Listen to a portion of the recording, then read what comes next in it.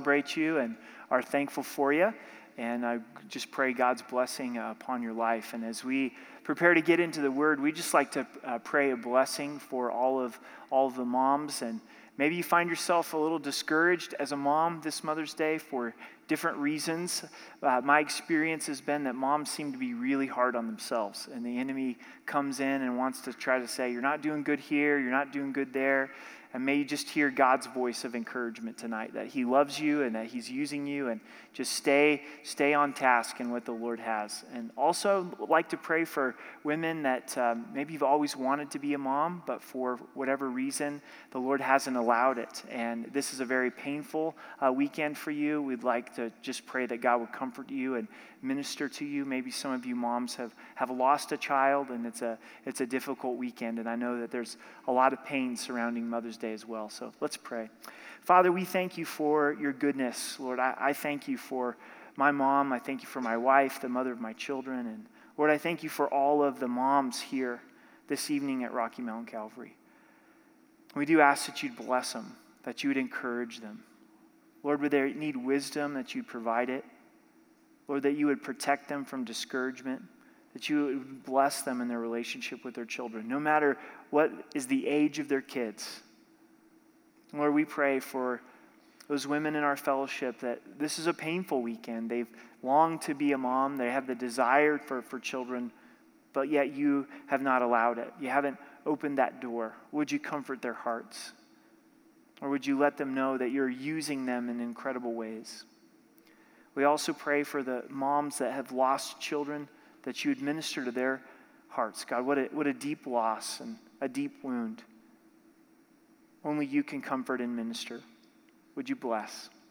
And Father, as we open up your word tonight, we don't want it just to be our tradition, but we desire to meet with you. We desire to hear from you. We pray we would be strengthened in our conviction of your inspiration of your word. We love you in Jesus' name. Amen. Please turn with me in your Bibles to 2 Timothy chapter 3. We're in verse 10. 2 Timothy 3, verse 10. Thanks for praying for the Detroit missions trip. They made it back on Wednesday. Had a great trip, and God did some amazing things. They were able to do an after-school program for some inner-city kids. Also be able to do some construction work on some homes that are opened up to people that live in the inner city and minister to Muslims. And so it was a great trip, and thanks so much for praying. So, well, you guys ready to get after it tonight? Study the Word? I think that this section of Scripture is one of the most important. And so if you would focus your attention on verse 10, and let's read down to verse 17.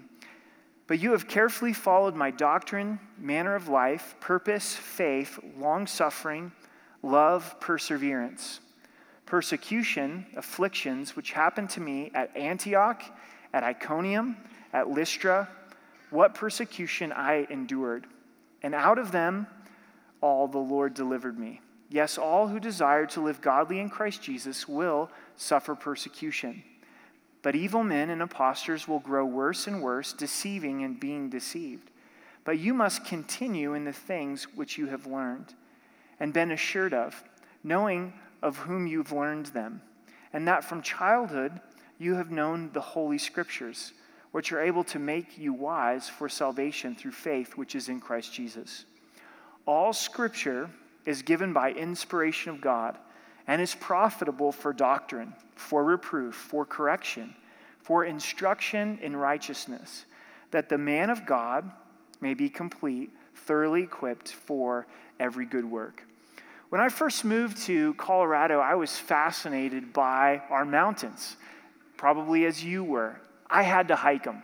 I found out that there's 54, I believe, 14ers, mountains that are 14,000 feet. And so as I came here to Colorado and to Rocky Mountain Calvary to be the junior high youth pastor, one of my first days off when the weather was warm enough, I had to go climb a 14er. Got my 14er book back when you bought books before you put them on your tablet or your iPad or whatever. It was actually a physical book. It had paper and stuff, and got driving directions of where to go, and I decided to head out to Hoosier Pass as you're heading into Breckenridge. And one of the things that it says first in the book is you want to leave early in the morning because of thunderstorms, but I was young and stupid, and so I figured I'll head up there in the afternoon and it should be just fine, right? And so everybody's coming off the mountain, and I'm pulling up to the mountain in my 92 Honda Accord, and I get up there and preserve the muffler somehow as I'm going on this dirt road and start hiking Democrat. And that was my first 14er. And it's probably one of the easier ones to start with because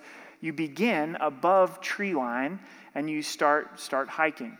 So I'm going, I'm by myself, which you're not supposed to really do when you're hiking 14ers as well. And I'm thinking, this isn't too bad. And I'm going. I'm like, there's the summit.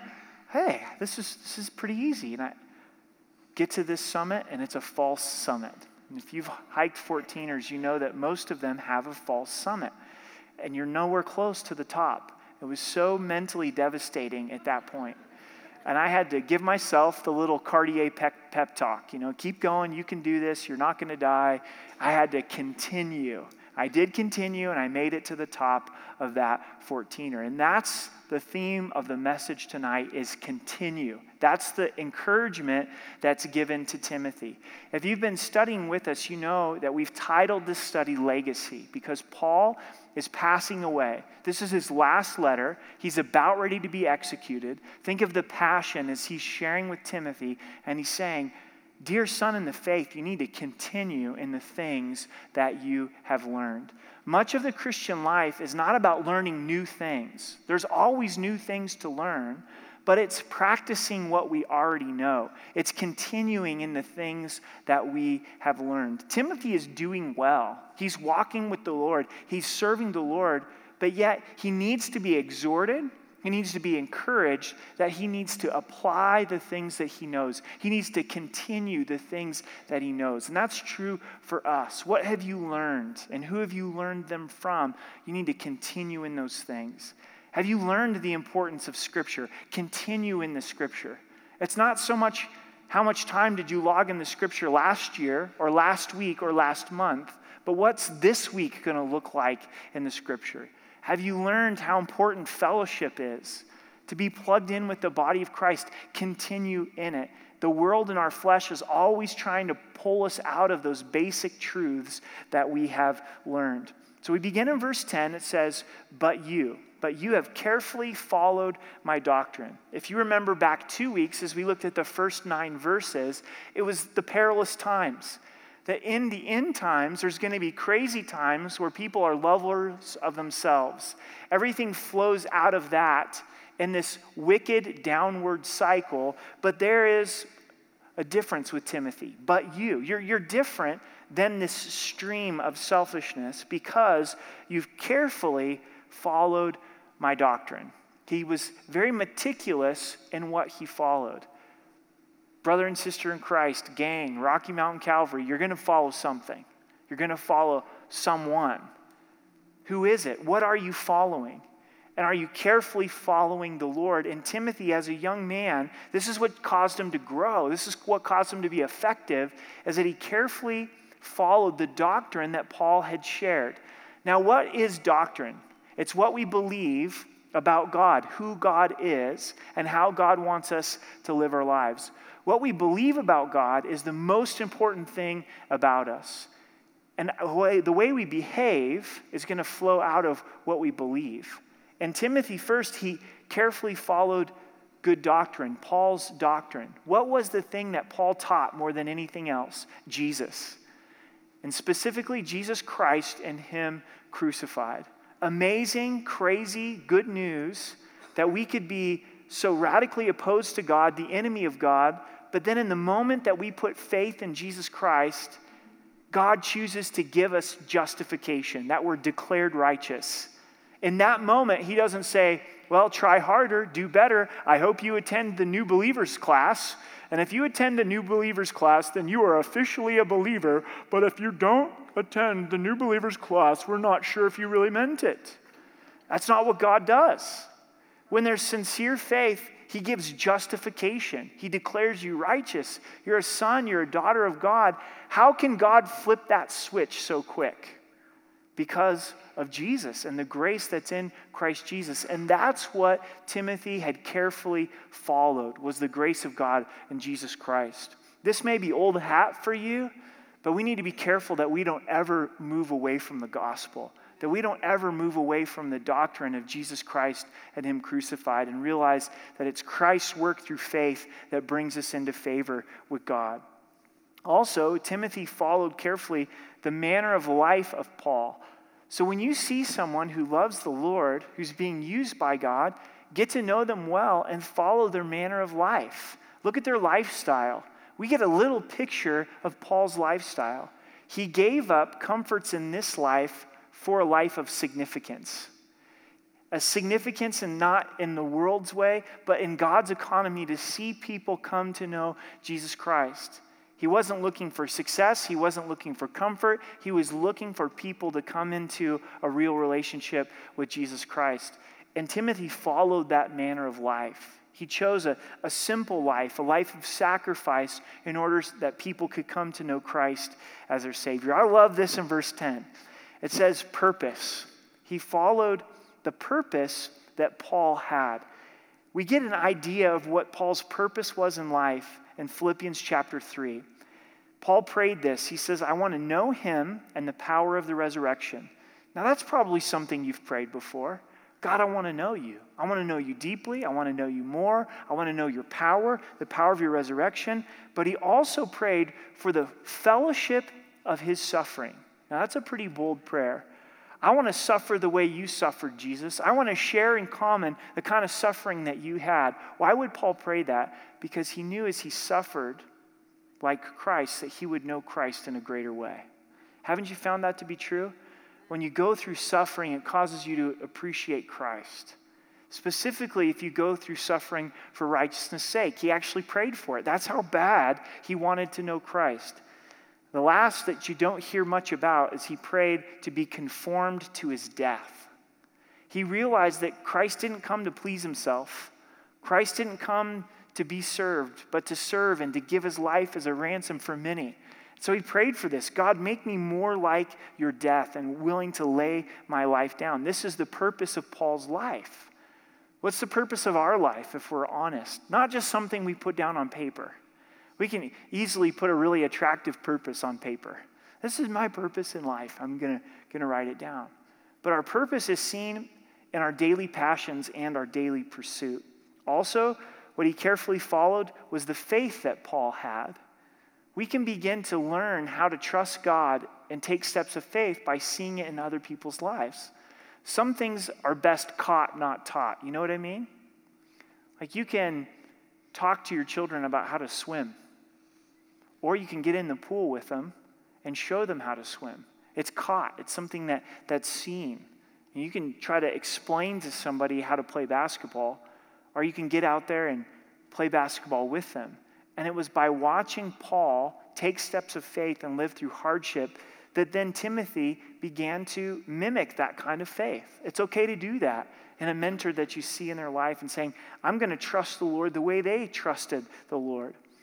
Also, we find in long suffering and perseverance, and sandwiched in the middle of those is love.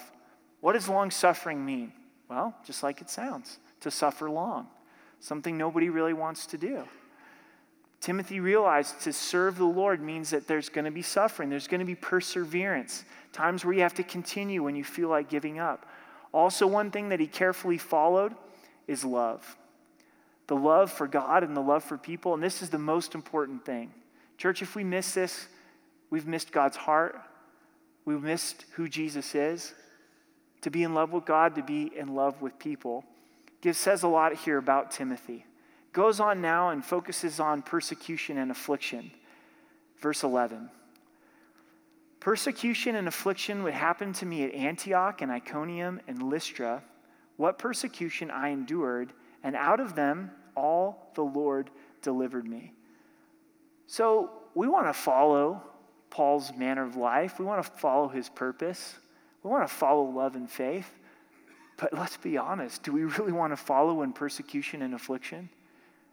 And that's the challenge for Timothy that Paul's giving him, saying, you need to follow me in these things as well. You need to be willing to suffer. This is found in Acts 13 and 14, these three cities. On Wednesday night, we're going through the Bible, and right now, we're headed into this section. So if you want to study this more, come and join us on Wednesday night. I'm going to give you a brief overview. What happens in Antioch in Acts chapter 13, I'll read it to you. This is Acts 30, verse 50. But the Jews stirred up the devout and prominent women. Now, it's one thing if you stir up prominent men, but it's a whole other thing if you stir up prominent women. You know what I'm saying? Because you get a bunch of powerful women upset, and you've got a movement. You know what I'm saying? You've got real trouble. So they know who to go to. They know who's got the power. So they stir up the devout and prominent women and also the chief men of the city. And they raised up persecution against Paul and Barnabas and expelled them from the region. Reads pretty quickly, but how would you like to be hated so much that you're kicked out of Colorado Springs? The powerful people in the city say, hey, you can't be here. El Paso County. You got to go live in Pueblo or Trinidad. You're out of here. We're kicking you out. So what does Paul do? He moves on from Antioch and he goes to Iconium, Acts 14, verse 5. And when a violent attempt was made by both Gentiles and Jews with their rulers to abuse and stone them. Paul's got to be going, man, it just goes from worse to worse. I get away from Antioch, I come to Iconium, and now there are these violent men, both Jews and Gentiles, and they don't want me just out of the city. They want to beat me up and they want to stone me. They want to kill me. So he leaves from Iconium and he goes to Lystra. And I'm just giving you brief snapshots. You'll have to go back and read and see the detail of what takes place. But now this is Acts 14, verse 19 through 20. Then the Jews from Antioch and Iconium came there, and having persuaded the multitudes, they stoned Paul and dragged him out of the city, supposing him to be dead. However, when the disciples gathered around, he rose up and went into the city, and the next day he departed with Barnabas to Derbe. Who came? The guys that hated him from Antioch, the guys that hated him from Iconium. Now they actually stone Paul to the point where they think he's dead. But yet he's not. And the believers come around Paul and he rises up and he goes on to the next city. Now Paul brings up these three cities and says, Timothy, you need to be willing to suffer in these ways. You need to follow my example in this attitude towards suffering. Verse 12. Yes, all who desire to live godly in Christ Jesus will suffer persecution. Have you guys ever seen Bible promise books? They're pretty cool. I'm sure now you can look it up online, but it takes all of the promises of God and puts them in a nice book, a little book that you can carry around in your pocket and memorize all these promises of God. My great aunt Bertha, she was a real woman of faith, and she had one of those bread boxes of God's promises. Anybody ever seen those? It's like totally old school. Anybody? 5 of you saw those, okay? But it's just this plastic loaf of bread, but inside of it were all these promises of God. So when you're eating dinner, you'd pull one of those out and you'd read them. And there are things like, I can do all things through Christ who strengthens me. John 3:16, for God so loved the world.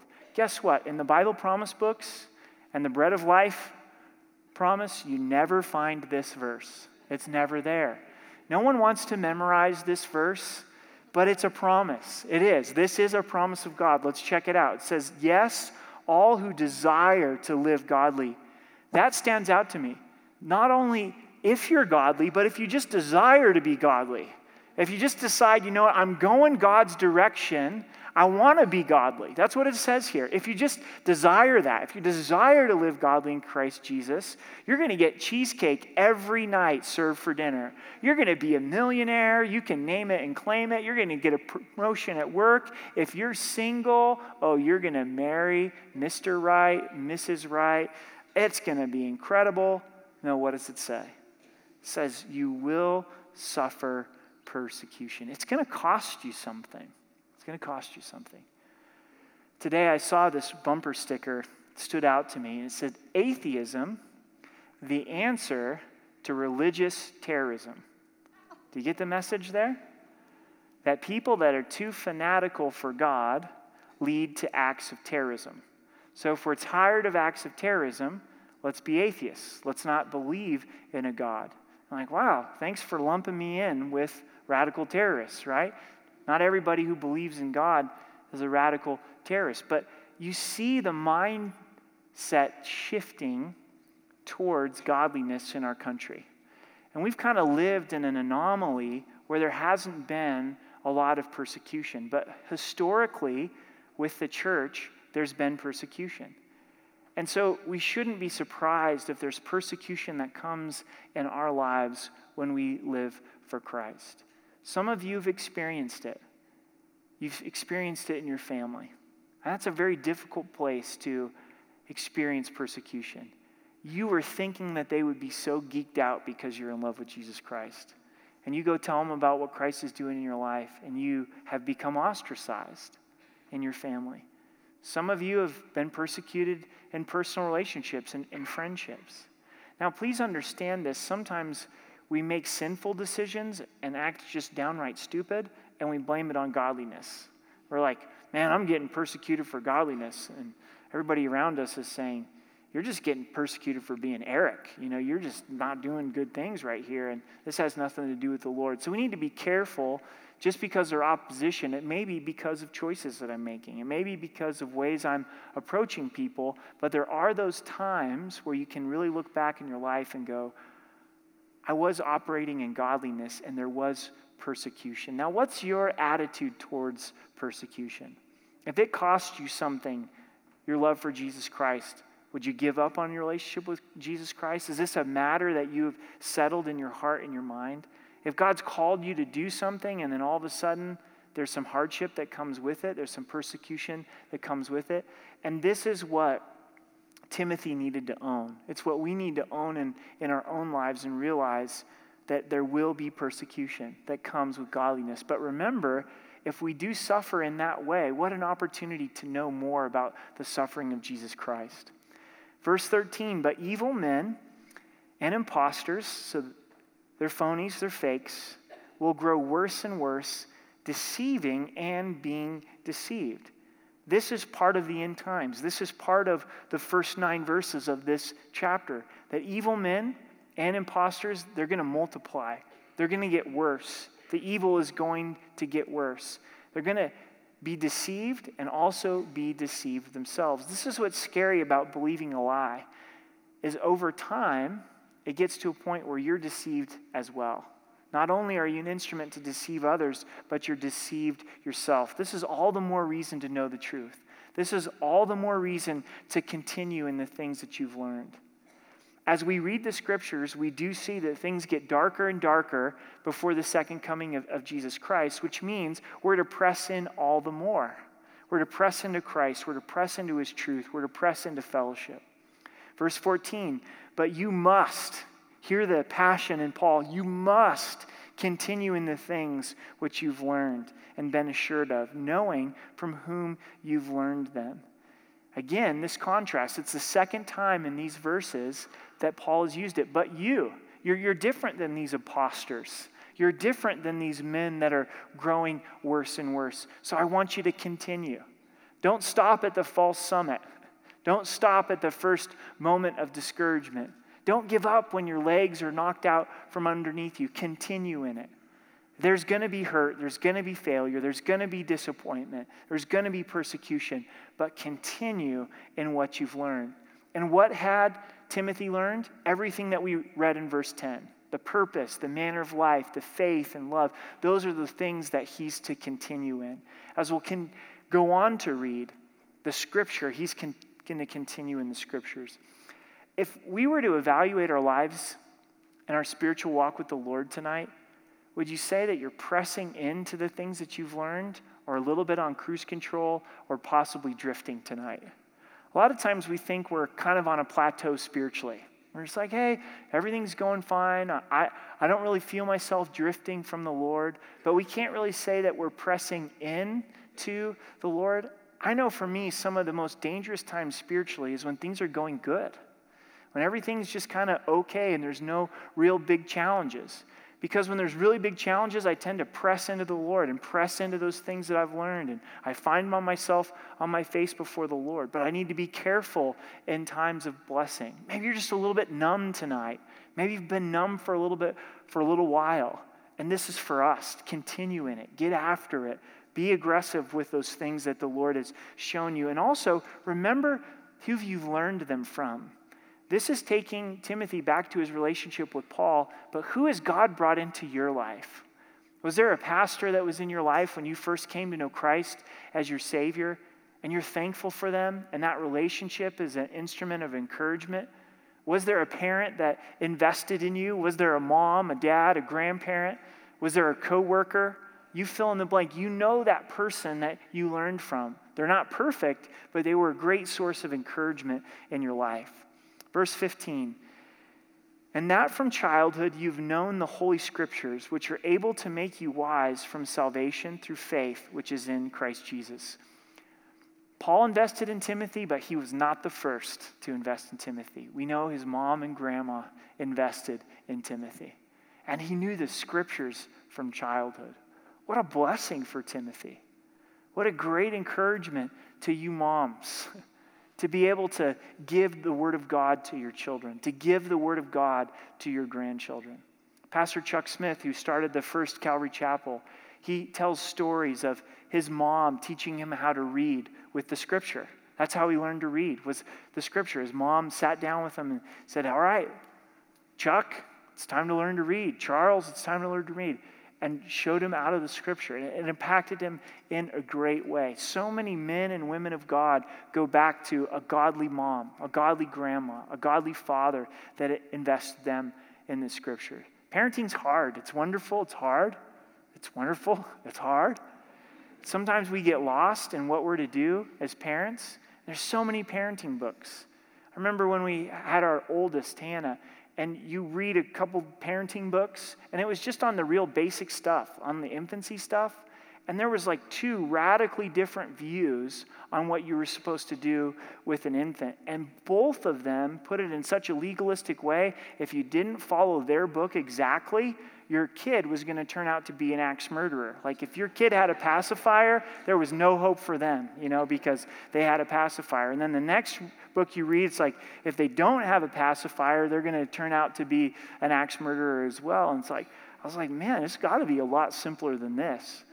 I remember turning to Amber, how about we try to love our kids? How about that? Let's try to love them and trust the Lord. And how about the simplicity of sharing God's word with our kids? Saying, I'm going to make mistakes. Unfortunately, sinners get together and have sinners. It's crazy, isn't it? I'm a sinner, we're sinners, and what do we do for our kids? The best thing that we can do for them is give them the Word of God. Give them the Word of God. And Timothy's reminded of his spiritual heritage, that from childhood he had the Scriptures. Why would we want to pass on the Scriptures to others? Why would we desire it in our lives? Notice what happens. It makes you wise for salvation. The Bible doesn't save you, but it makes you see your need for salvation through Jesus Christ. The Scripture doesn't return void. It's powerful. It exposes us to the goodness of God and the love of God and reveals to us that we're sinners and we're in need of grace. It makes us wise for salvation, which is in Christ Jesus. There's not a lot of things that can do that, but the Word of God can do that. And that's why we want to have God's Word in our lives and share it with others. What are some ways that you can do this? With your kids, with your grandkids, with those that are around you that may not even be in your family. One of the best ways, I think, is to have God's word impact you to the point where you can't help but share it with others. Where you get in it for yourself, and it's not necessarily, okay, here's the Bible study for a 6th grader. Here's the Bible study for a 9th grader. Here's the Bible study for a kindergartner. Okay, I want to have devotions with my kids, so I'm going to get this family devotional book, and we're going to sit down and read this. And they're sitting there. And there's nothing wrong with that, and it's better that than nothing. But kids tend to listen when you say, you know what, I was in God's Word today, and I read this story, and it touched my heart so much, and it brought me to this in my life. And they're like, huh? What? Isn't that different for you? When someone sits down and says, All right, it's time for Bible time. Let's have Bible time. Like, okay, let's have Bible time. But then when they come, when their heart has been touched. It's great to do it in a structured way, but the most important thing is whatever we're sharing, we want it to have touched our hearts. Verse 16, it's the key verse for tonight. All Scripture is given by inspiration of God. All Scripture. All Scripture. All Scripture. I happen to not be a Greek scholar, but I do know that all means all. It's crazy. Look it up for yourself. It means all. All Scripture, Genesis to Revelation, is given by inspiration of God. What does this word inspiration mean? It literally means God breathed. God breathed His word. If you've got a Bible, hold it up for me tonight. Go ahead. Just hold it up. You got it there? This book that you're holding up, you can go ahead and put it down, is not like any other book. The rest of the books have human authors, but this is authored by God. It's breathed by the Holy Spirit. He moved in the hearts of the human authors to give us the Word of God. This has always been contested. Satan, when he came and tempted Eve, what was his tactic? He said, has God really said? He tested the inspiration of Scripture. He tested the authority of Scripture. God didn't really say that. God doesn't really mean that. You can get out an eraser and erase that part of what God said. And Satan hasn't changed his method. He hasn't changed his attack. We see this multiplied in the day that we live, don't we? And it's one thing for people that reject Christ, that make fun of Christ, that are not claiming to be believers, when they say, well, the Word of God's not inspired. This is a man-made book. But where we're finding this is in a lot of churches throughout our country and throughout the world, that pastors cannot get up with confidence and say that God's Word is inspired. And in fact, they're propagating this deception where the Word of God is not the final authority, and we live in now this culture amongst God's people with an attitude towards Scripture where you can take what you like and leave what you don't like. And that's extremely dangerous. It's either all inspired by God or it's not inspired by God. And you can't go through and go, I really like this part that says all things work together for good to those who love God and are called according to His purpose, but I don't like this part and what it says in this area of my life, so this part must not be inspired. You know? I'm going to do an illustration here really quick. So I'm teaching off my iPad. It's okay, it's still the Bible. I don't believe I'm the Antichrist, but so if you do a little double click right there, there's all these things that come up, these applications that I have. Hopefully I can get my notes back in a second, but and I want to close one. And they've got this little neat feature, and you just go and you do that. You kind of come over here and you're like, this is actually Logos Bible software, which I really like, but I'm just going to close it. And here's my calendar. I'm kind of tired of my calendar. I'm going to close that right there. And a lot of times that's our approach to the Bible. And it's sure easy to pick on other people, but in our own hearts and our own lives, we just go, never mind that. I'm not going to honor my parents. I'm an adult. Forget that. I don't like this part about anger. And we just begin to pick and choose what we want with the Scriptures. But the Scriptures are inspired by God. They're given to us by the Lord. Now bear with me as I pull my notes back up. It's a fair question to say, how do we know that the Bible is inspired? Is there facts behind our faith? It's not wrong to ask that question. So let me give you a few answers. First, we see the unity of the Bible. And maybe write these things down. You're going to be tested on the authority of Scripture. The unity of the Bible. Unlike any other book, we see 40 authors over 1,600 years. 40 different authors, 1,600 years, 3 different continents. So you have men that didn't even know each other because they didn't live in the same time. And guess what? You've got one message, Jesus Christ. That is the authorship of God. The unity of the Bible points to the inspiration of Scripture. Also, fulfilled prophecy. The Bible is very unique in fulfilled prophecy. In the Bible, there's 2,500 prophecies that appear on the pages of Scripture. 2,000 are fulfilled, 500 are yet unfulfilled. Do you think those other 500 are going to be fulfilled? So let's put this into a mathematical equation of these 2,000 prophecies that are fulfilled. If this is just going to happen by chance, by random chance, what's the probability that 2,000 futuristic prophecies would be fulfilled?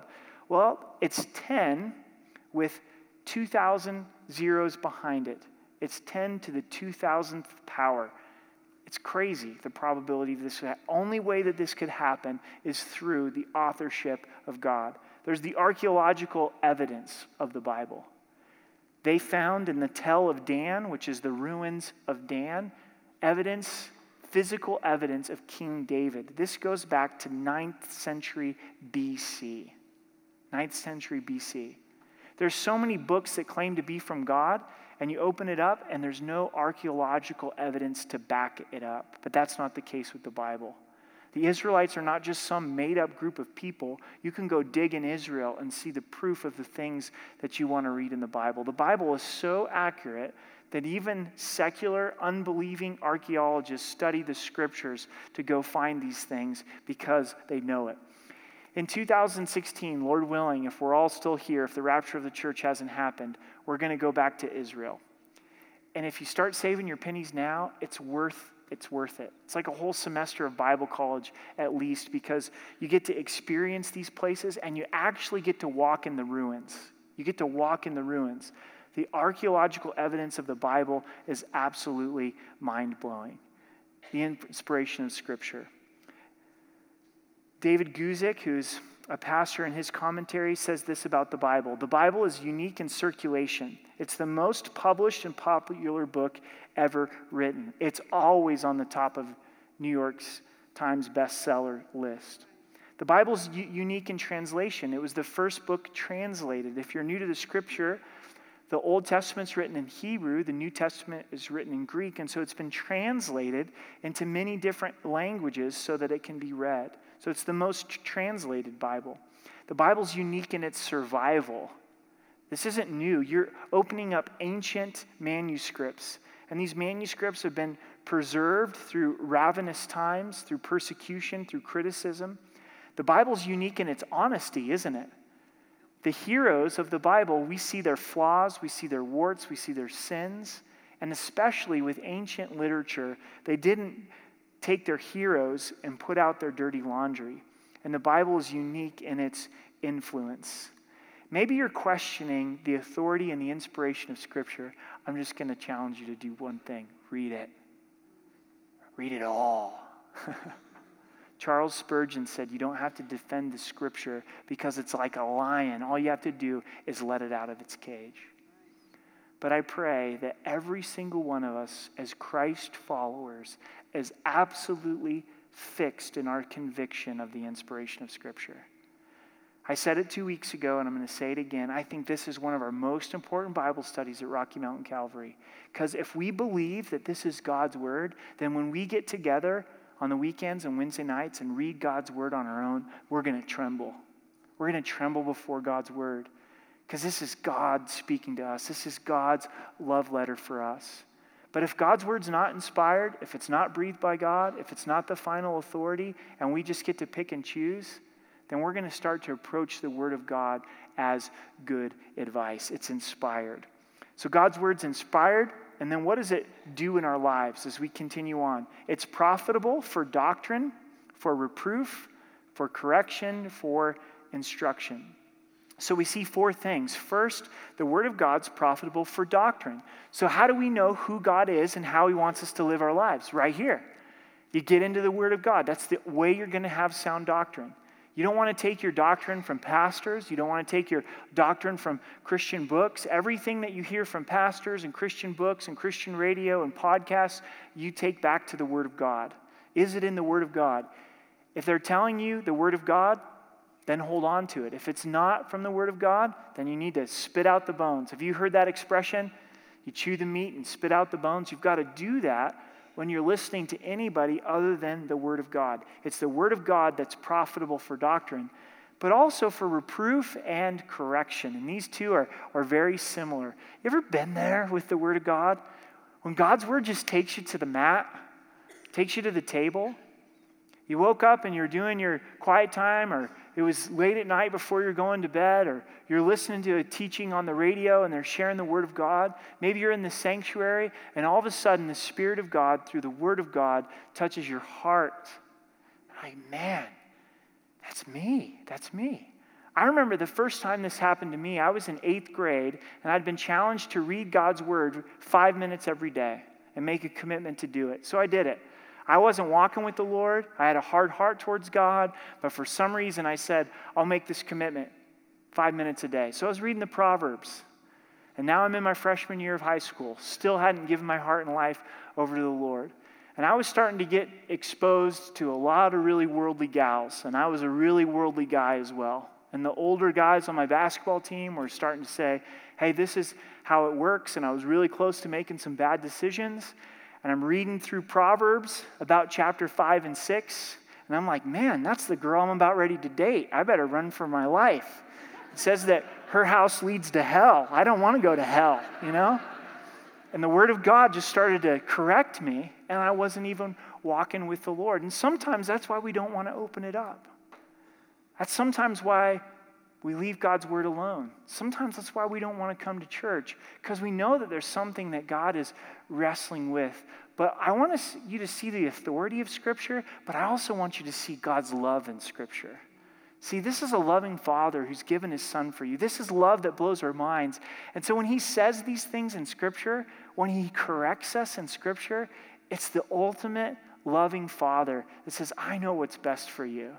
This is the way I want you to live your life. You've learned this, I've learned this, but it's much easier to respond to the correction that comes through the Word of God than through the school of hard knocks.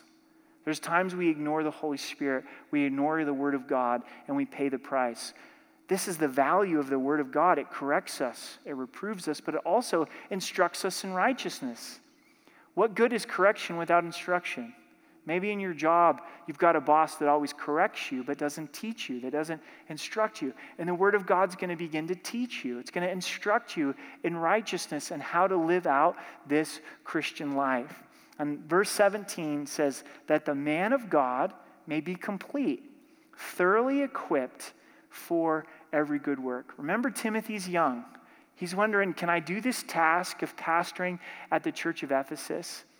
And Paul doesn't write this novel on ministry and say, okay, these are all the things that you need to know about pastoring, and I'm going to put this in here, and I'm going to put that in there. He says, you know what you need, Timothy? You need the Word of God. And the Word of God is going to make you complete. It's going to make you mature. The Word of God is going to thoroughly equip you for every good work. Is there anything worse than not being equipped for a job? You don't have the tools. You don't have the knowledge. It seems to be my life story in home projects. I'm overly ambitious. I have the zeal without the knowledge. Just one. I have many. I could go on for hours in this of not being equipped in home projects.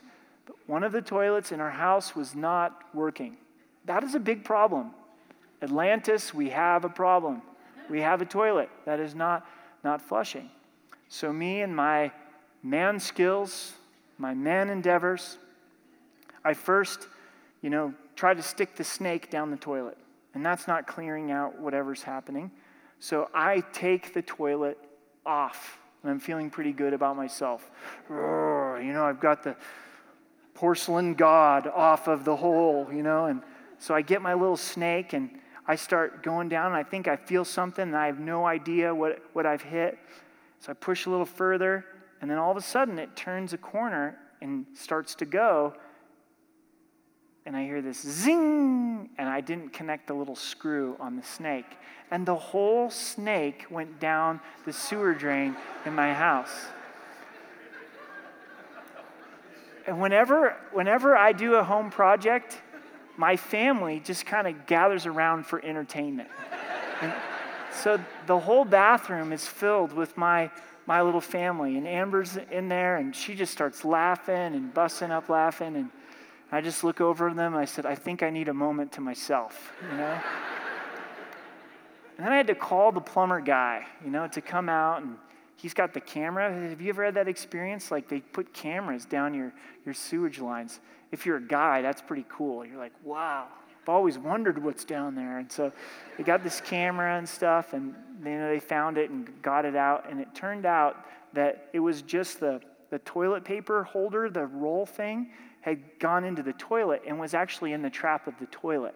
I didn't even need to be messing with the drain at all. And I failed miserably because I wasn't equipped.